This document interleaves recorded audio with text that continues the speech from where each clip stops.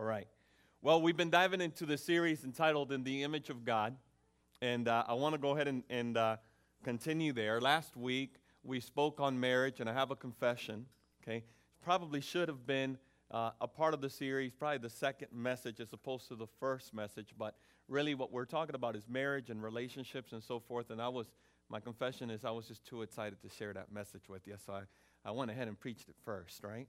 It's going to be a little bit Star Wars. We went through 4, 5, and 6 before we went to 1, 2, and 3, okay?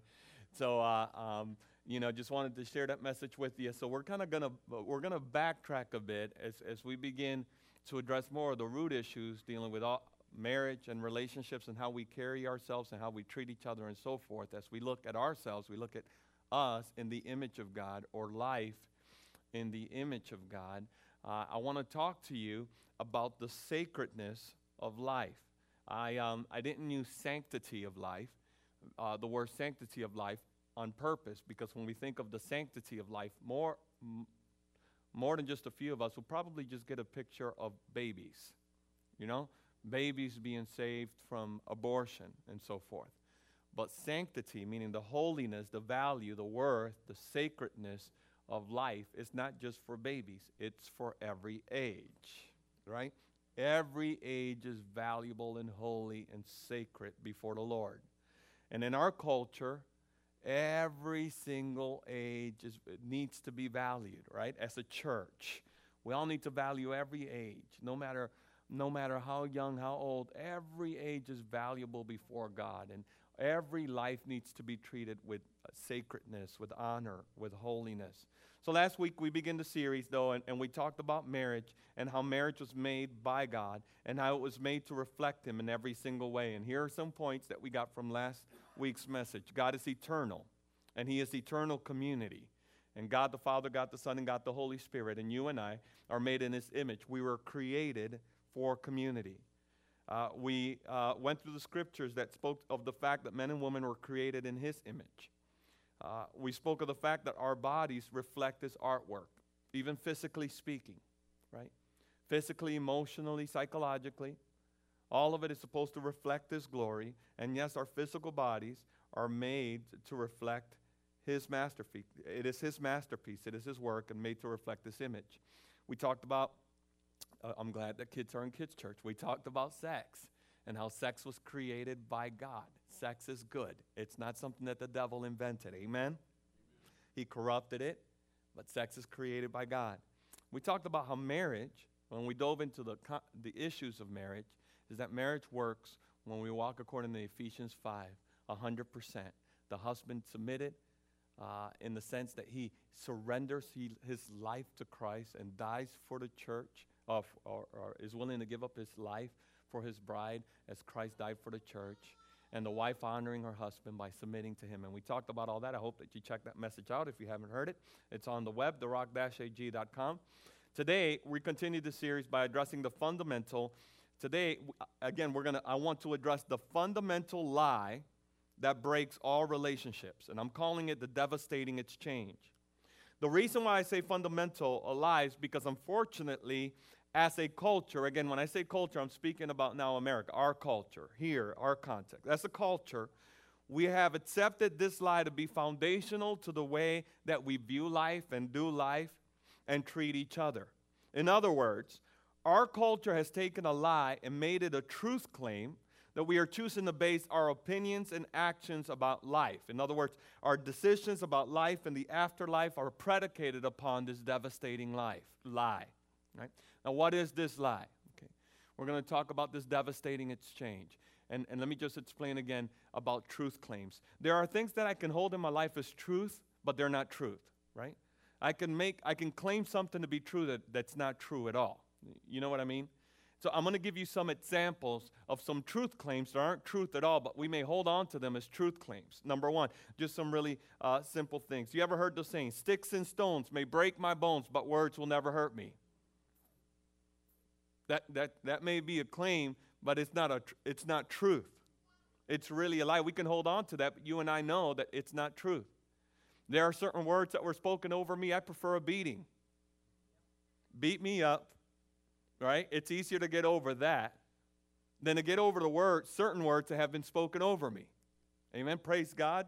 There is healing and deliverance, and the power of God can set us free from certain words spoken in our lives. The power of God can set us free from all negative words spoken in our lives. Right? But let's not get this wrong. Stick and stones will break your bones, and words will do worse. Right?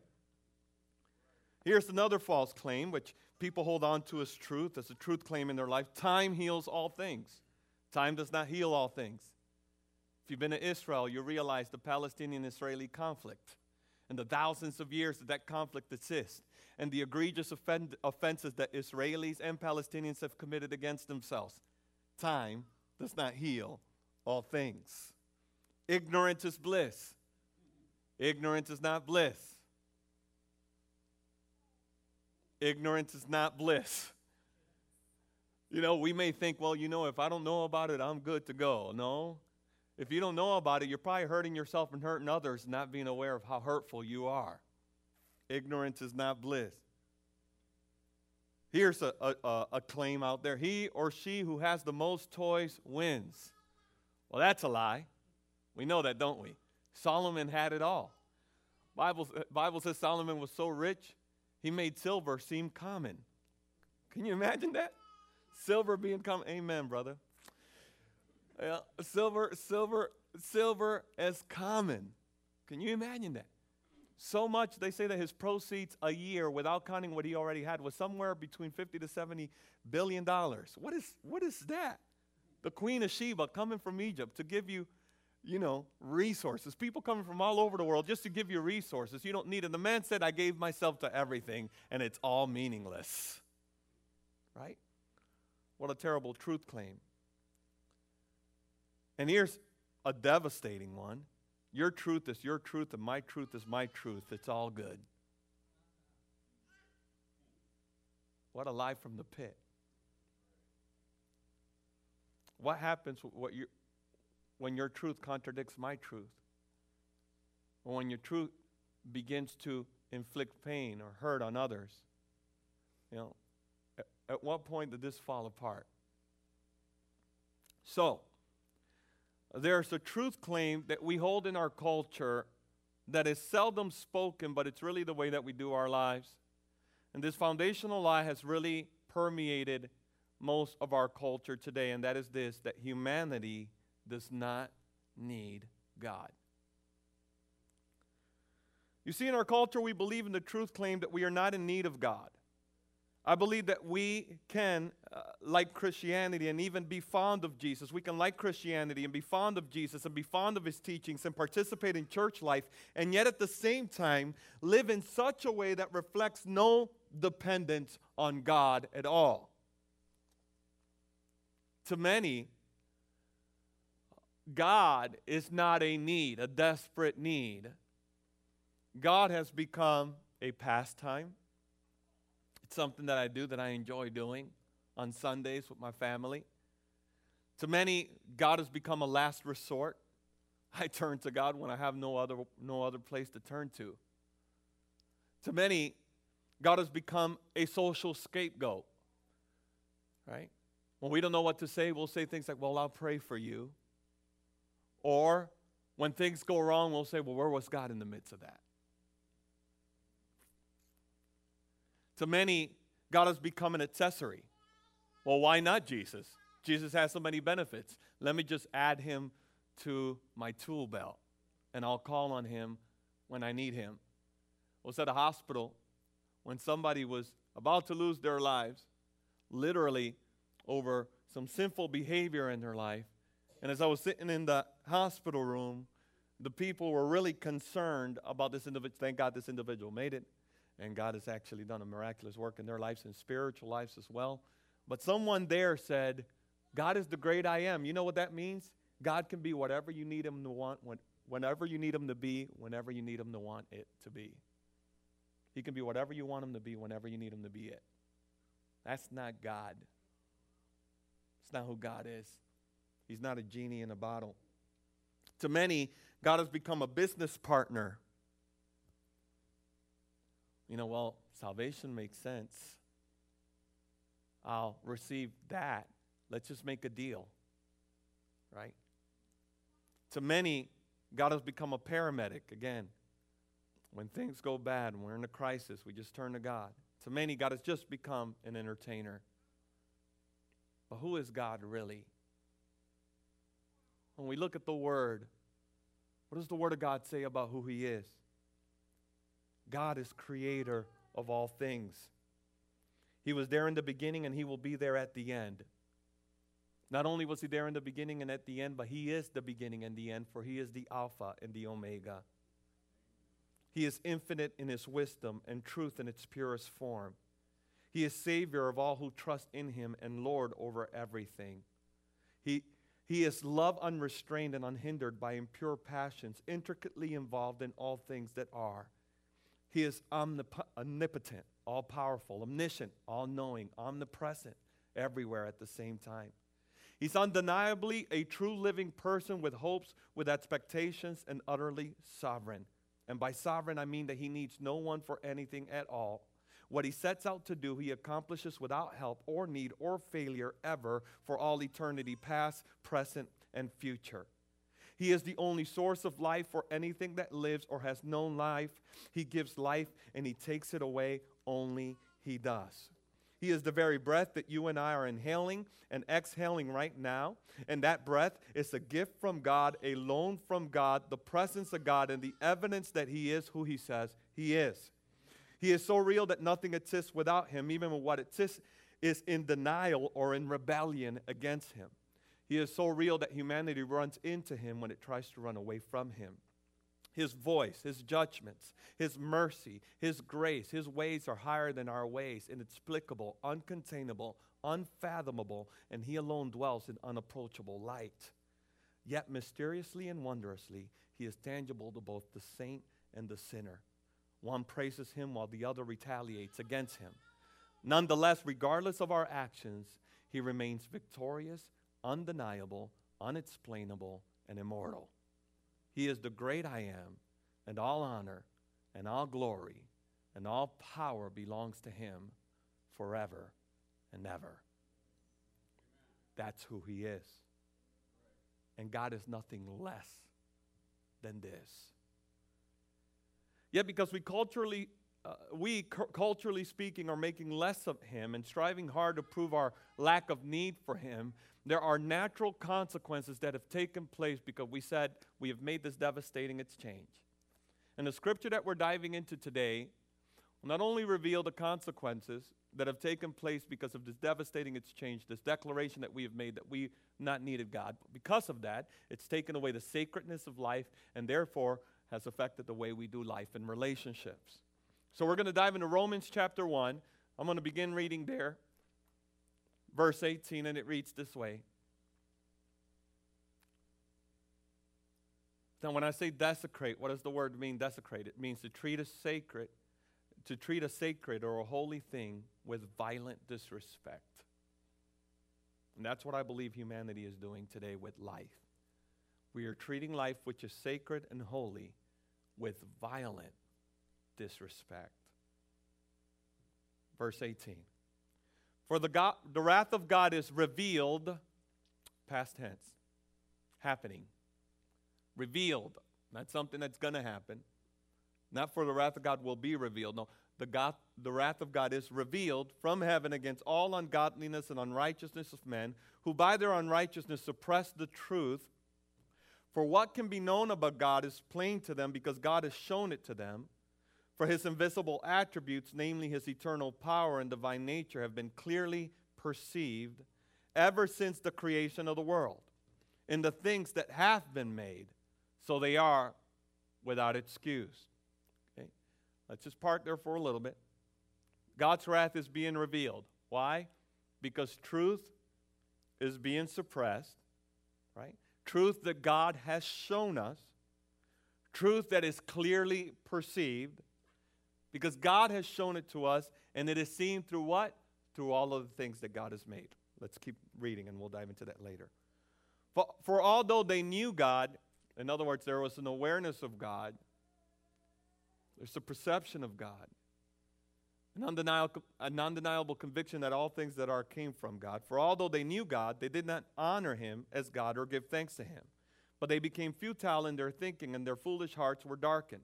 Claiming to be wise, they became fools, and exchanged the glory of the immortal God for images resembling mortal men and birds and animals and creeping things. There's the exchange. Right? Verse 24. Therefore, God gave them up. Really important. Gave them up.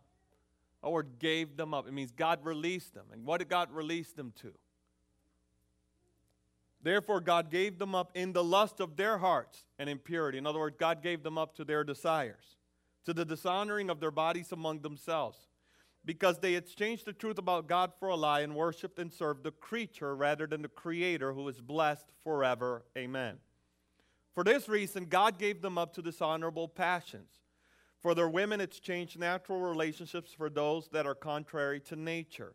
And the men likewise gave up natural relations with women and were consumed with passion for one another, men committing shameless act with men and receiving in themselves the due penalty for their error.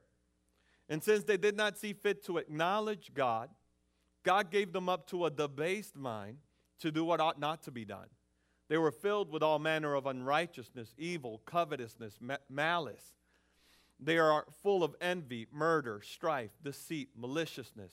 They are gossips, slanderers, haters of God, insolent, haughty, boastful, inventors of evil, disobedient to parents, foolish, faithless, heartless, and ruthless.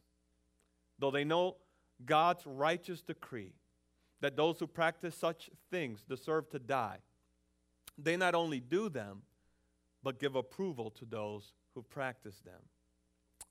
Father, your word is life and light. And Lord, as we hear your word, we remember that you are the word of God. And Lord, I pray that not only you would give me the clarity to preach your word, but also your anointing. Not only to preach it, God, but to receive it. Let us receive your word today. In Jesus' name, amen. So what are the consequences of this devastating exchange? Where we've said, we fold on to the truth claim that says, we don't need God. These are the consequences. Number one, God's wrath being revealed. I really don't believe that there are many true atheists. I'm actually convinced that there aren't true atheists, which means that their hearts are completely convinced that there is no God. I'm not saying that there aren't people who don't believe in Jesus. I am saying that I am hard-pressed to believe, even in the case of Dawkins, that they don't believe in transcendence, period. In the essence of a God, whether metaphysical God, whether a person God, or just the acceptance of intelligent design. I've not met a true atheist.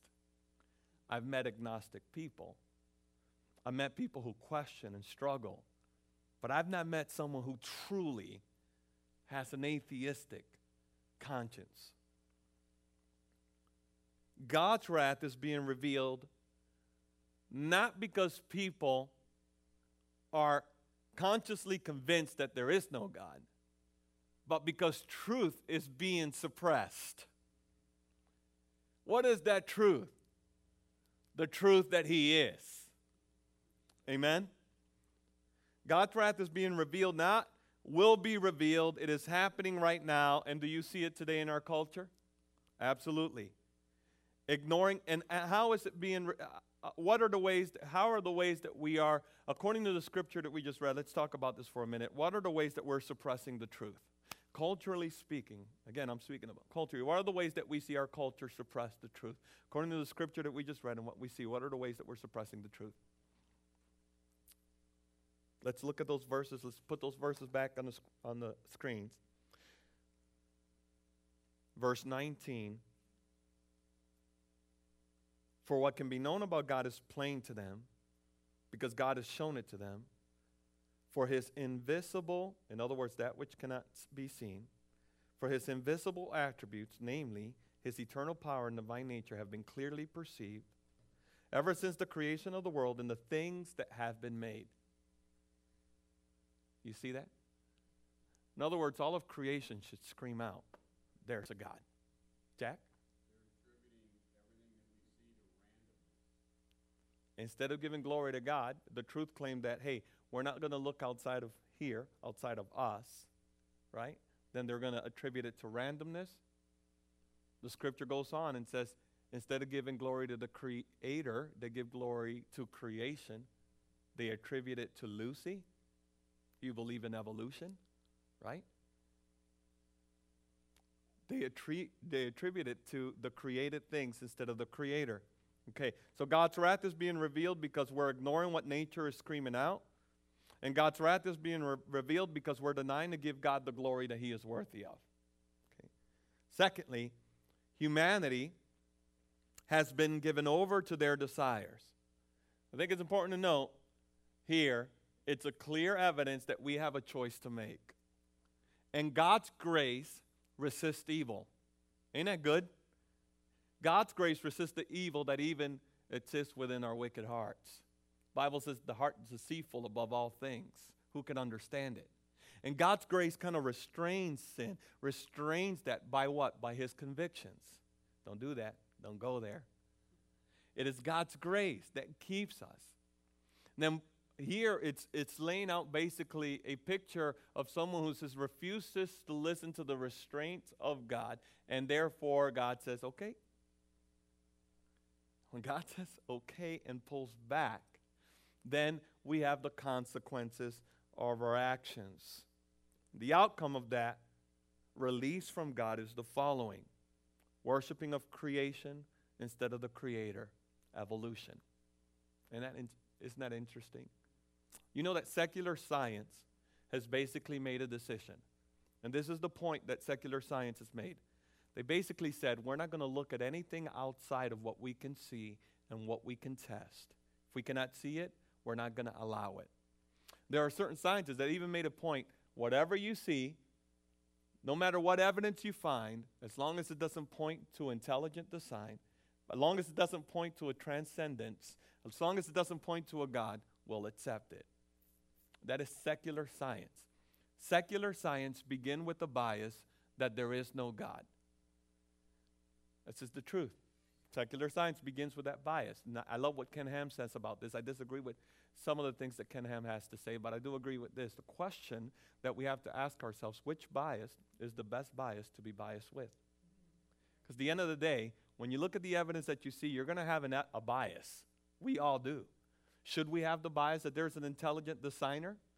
Or should we have the bias that there is no designer at all, according to what we see? And what demands greater faith? I mean, just think about this reality.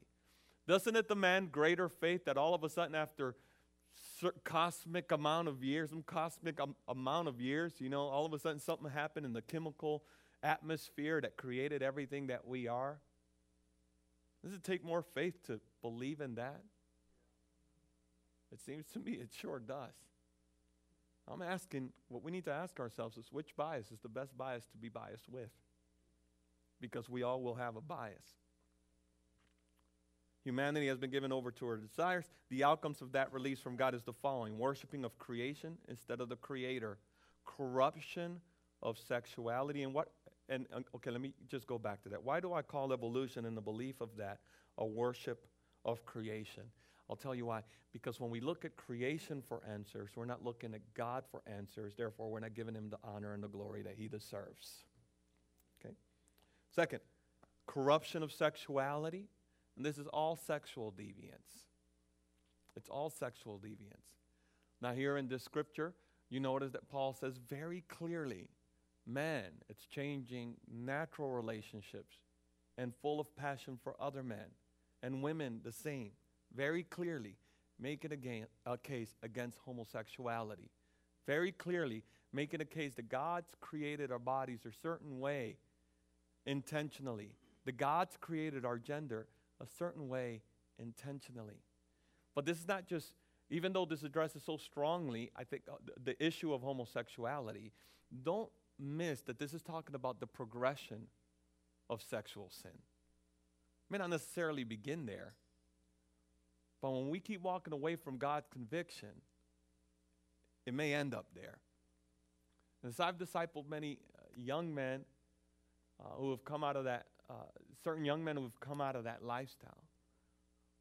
Many will say, I've heard this testimony more than once, it didn't begin here, but I gave myself to this, and I kept driving into this, and I kept going into this, to the point that I was desiring this. Others will say, I've suffered certain things, and those things led me, right? And so I like to make a point here that all sexuality that's not biblical is sin. Whether it's heterosexuality or homosexuality, sex outside of marriage is sin. Corruption of sexuality. What else are outcomes or consequences? Multiple sexually transmitted diseases. Let's say something in the 70s, there was syphilis and gonorrhea.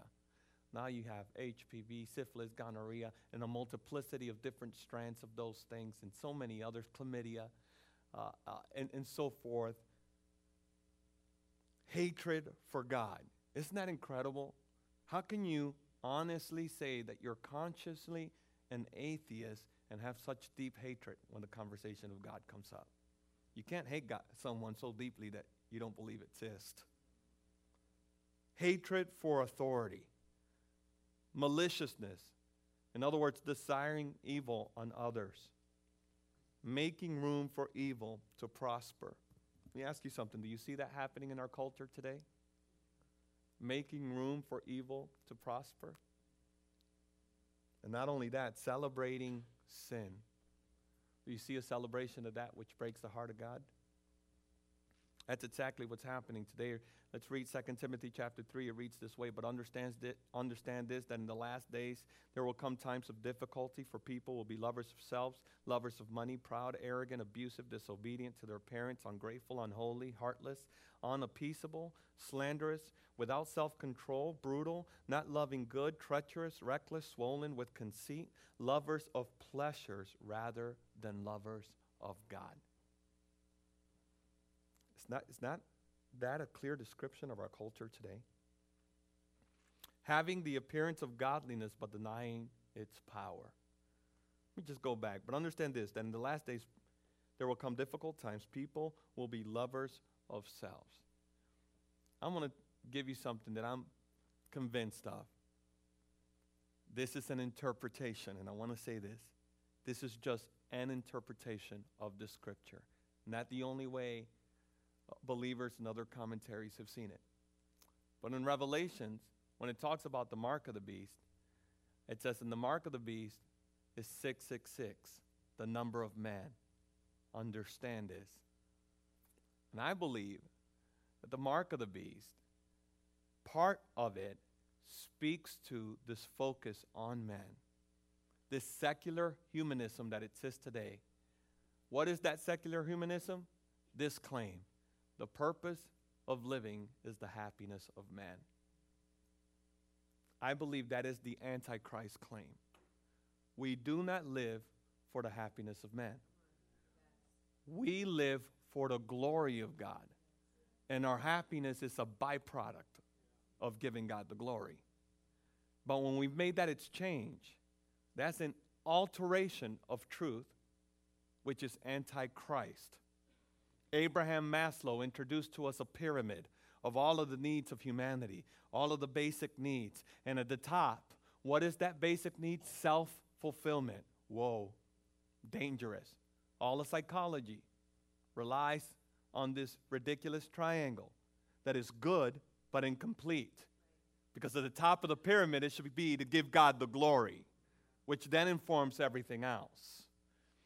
I believe, strongly believe, that to live for the purpose of personal happiness is an Antichrist claim. Purpose of life is to give glory to God. Anything outside of that is an alteration, which deviates from his plan. Now, as we move forward, having a form of godliness and denying its power. Look, I don't know if you've noticed, but America's morality is taking a decline. Right? It's taking a decline. What they're allowing on TV is declining. What they're allowing in our classrooms is declining. What Target is allowing is declining. I'm so glad Target's had a wake-up call, and they said, hey, we made a mistake. And how did they know they made a mistake? They lost revenue. Because what does the Bible say? Your heart will be where your treasure is. All of a sudden, it's like, oh, gee, we've lost millions of dollars. Think we made a mistake here. Right? And so morality is declining in America for this reason. Because of this greatest change that we're talking about. Psalm 11 says this, if the foundation is broken, what will the righteous do? In other words, if the foundation is destroyed, what can we do? We can do nothing. We have taken away the foundation of America. And because there's no foundation, there really is no morality. There's only the residue of a morality that was founded before, which is now dissipating. Why? Because there's no foundation. If there's no belief in transcendence, there's no belief in God. If we walk away from that which we are, if we walk away from our Constitution and the very deal that instructed who we are as a nation, we're just not going to be who we are. We're just not going to be who we are. Though that morality, do not expect that morality to increase. Unless there's a revival or something radical happens in our nation, we're only going to see this morality fall apart more and more.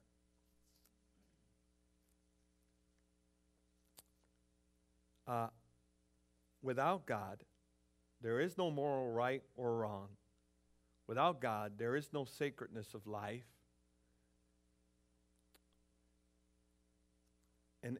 And now let me bring it back to this relational aspect, and why I believe I should have probably spoke on this first. Do you see how evolution takes away your sacredness? If you just are an evolved being without purpose, just a random act, there's nothing sacred about you. You're just something that's dying away. But if you're made in the image of God, there's something about you worth having reverence for. If we're made in the image of God, I have to address you differently. Because all of a sudden, I'm not just speaking to someone I disagree with, I'm speaking to someone who reflects the God I'm living to give him the glory. It's just a totally different way to view life. But if I'm not made in his image, and I'm just in random act, then I'm just as valuable as anything else that we see. Whether matter, whether capable of reasoning, whether other kind of life form, I just have absolutely no worth. So this is change, where we said we don't need God. And this incredible wrestling that has happened throughout the years to kind of eradicate God from our life and our culture has led us to this place where we not only not value life, we don't know the worth of life, and we don't really have a morality, right? Where our compass, our spiritual compass is broken. So, this is why, as I close, this is why I'm so excited I'm a part of the church. Because I believe, let me go back. I believe that as a church, as we walk in reverence with one another, realize the value that we have as being made in the image of God, I believe what Jesus said. The world will know that you belong to me by the love you have for one another. And I believe that as we walk this out with reverence, as we reverence each other and treat each other with respect, that it will be just completely irresistible to people who feel random, people who feel hopeless, people who have no peace, and people who have been abused, people who have been broken by their own choices and the choices of others. I think that they see the kingdom of God loving each other and having reverence for each other, and they'll say, how do I become a part of that? I really do strongly believe it. So, we need to be aware of this truth. I want a life with healthy relationships, and I want to have reverence and honor for others, and I don't want the wrath of God in my life. Well, this is what we need to do. Number one, we have to come to grips with this reality. We need Him. And as Christians, we got to ask ourselves this question. Are we living lives like we need Him? Or do we just have a form of godliness but no power? Right? Are we just doing church as if it were our favorite pastime? Or is Jesus really Lord of everything? Is He a part of our life? Is He a person that we're actually in communion with? Or is He just a political association? Know that you need Him. Verse 17 of, I believe, in Mark 2, Jesus said, those who are well have no need of a physician, but those who are sick. I came not to call the righteous, I came to call sinners. Those who have a part in Jesus are those who recognize, Lord, I am in desperate need for you. I am in agony for your presence. Now recognize that all that I have is yours. Number one, if we want to live lives are full of God's favor, we've got to recognize our need for Him. Secondly, we have to make it our business to know God. We have to make it our life's endeavor to know Him, not know about Him. I've been convicted about this. I don't want to know about Him. I want to know Him. I want to know Him. J.I. Packer says this, it has been said by someone that the proper study of mankind is man. I will not oppose the idea, but I believe it is equally true that the proper study of God's elect is God, of God's people is God. The proper study of a Christian is the Godhead. The highest science, the loftiest speculation, the mightiest philosophy which can ever engage the attention of a child of God is the name, the nature, the person, the work, the doings, and the existence of the great God whom we call Father. Disregard the study of God, and you sentence yourself to stumble and blunder through life blindfolded, as it were, with no sense of direction and no understanding of what surrounds you. And this way, we can waste our life and lose our souls. You want to do life right? Make it your life to know Him. Make it your life to dive deep into knowing Him. And then third, make it your business to glorify Him. Make it your business to glorify Him. Sacredness is returned to humanity when we live for the glory of God. Relationships are restored to God's intentions when we acknowledge Him. And I know something to be true. As sure as God's wrath is poured out on those who suppress His truth, God's favor is displayed much more so on those who turn to Him for salvation. Would you stand with me today?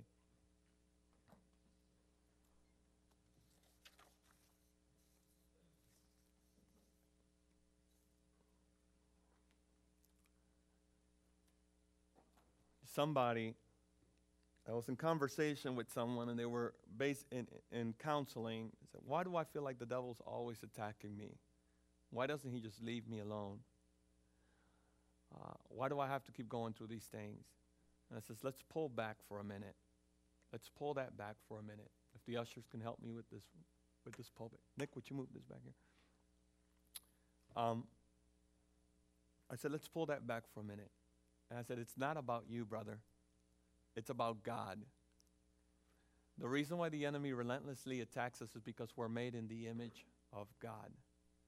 And the devil hates God. Because we're made in His image, He is constantly attacking us because we look like him and we remind the devil of his judgment. Right? We are made in the image of God. And the enemy has launched on an attack on who he is and all that he is. And everything that's supposed to reflect his glory, the enemy is going to try to pervert. Right? Because misery loves company. Does that make sense? Even look at the rainbow. The rainbow of God's promise that he will no longer destroy the world in the way that he did throughout the flood. What does the enemy do? Make it the symbol of the GLBT community. I just think what an audacious reality that we've accepted this. And again, when you look at the reality of God and us, made in the image of God, God made us so that we can reflect him. And if we're going to have healthy relationships, I guess all this talk is about this. I know I've been all over the place. All this talk is about this reality. You're sacred. You're holy. You're precious. The enemy's going to try to destroy that. Because if he takes away your worth, if you let him take away your worth, if you let him lie to you about where you came from, ultimately, you're not going to value yourself and love yourself the way that you ought to according to Scripture, which in turn means you won't love others like God calls us to love each other. This is a root issue that we need to address and come before God with.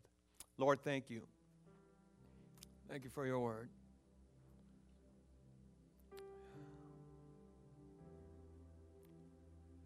We are sacred.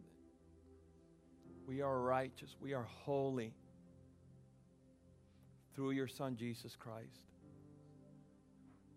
But all life is sacred. All life reflects you, even those that we disagree with, even those who are denying you and who are suppressing the truth. Even they are made in the image of God. We all are.